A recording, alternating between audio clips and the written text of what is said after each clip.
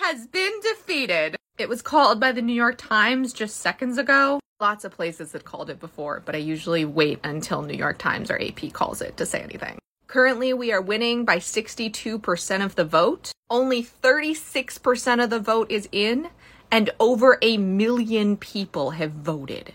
This turnout is absolutely wild. What it goes to show is that when we really care about something, we vote. And I wish that could be the case for every single election across the entire US, across the entire world. The amount we're winning by has been going steadily down.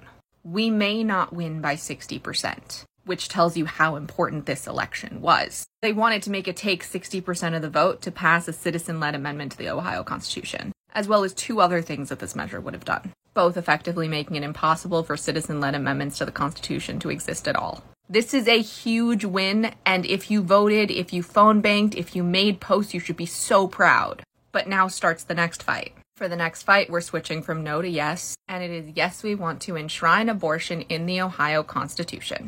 And that will be in November.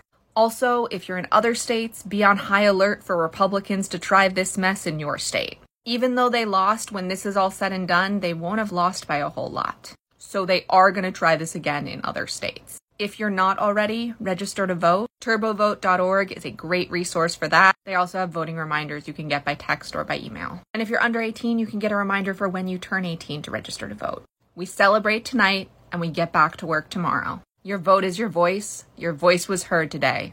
And that voice is your superpower. Shortcast Club.